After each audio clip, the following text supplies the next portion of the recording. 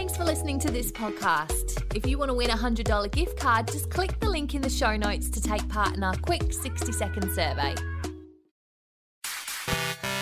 Welcome to The Goss, your twice daily dose of celebrity. I'm Katie Matten with a quick roundup of this morning's entertainment news. It's Friday, the 23rd of July, 2021. The Goss. The Goss. The Goss. The Goss. The Goss. The Goss.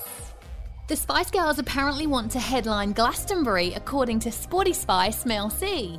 The last time the world's biggest girl band toured, it was in 2019, but without Victoria Beckham. I know Mrs. Beckham would love to do Glastonbury. When asked in an interview if they would headline the popular UK festival, Mel said, "Oh my gosh, that would be amazing. That's my dream." She went on to say the Spice Girls constantly talk about getting back on stage because the 2019 shows were so good and that they'll do it again when the world allows. Every show in one song I say, let's go back to the 90s. Let's put our phones away. Let's all be experiencing something together that's never going to be seen again.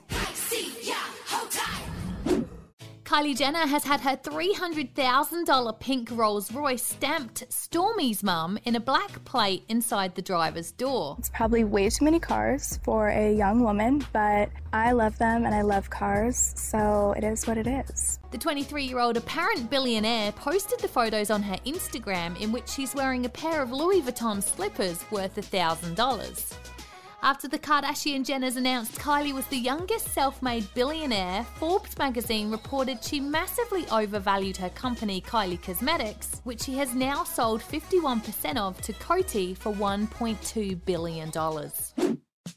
And LA music manager Scooter Braun has filed for divorce from his wife of 7 years just after selling his company for just over $1 billion.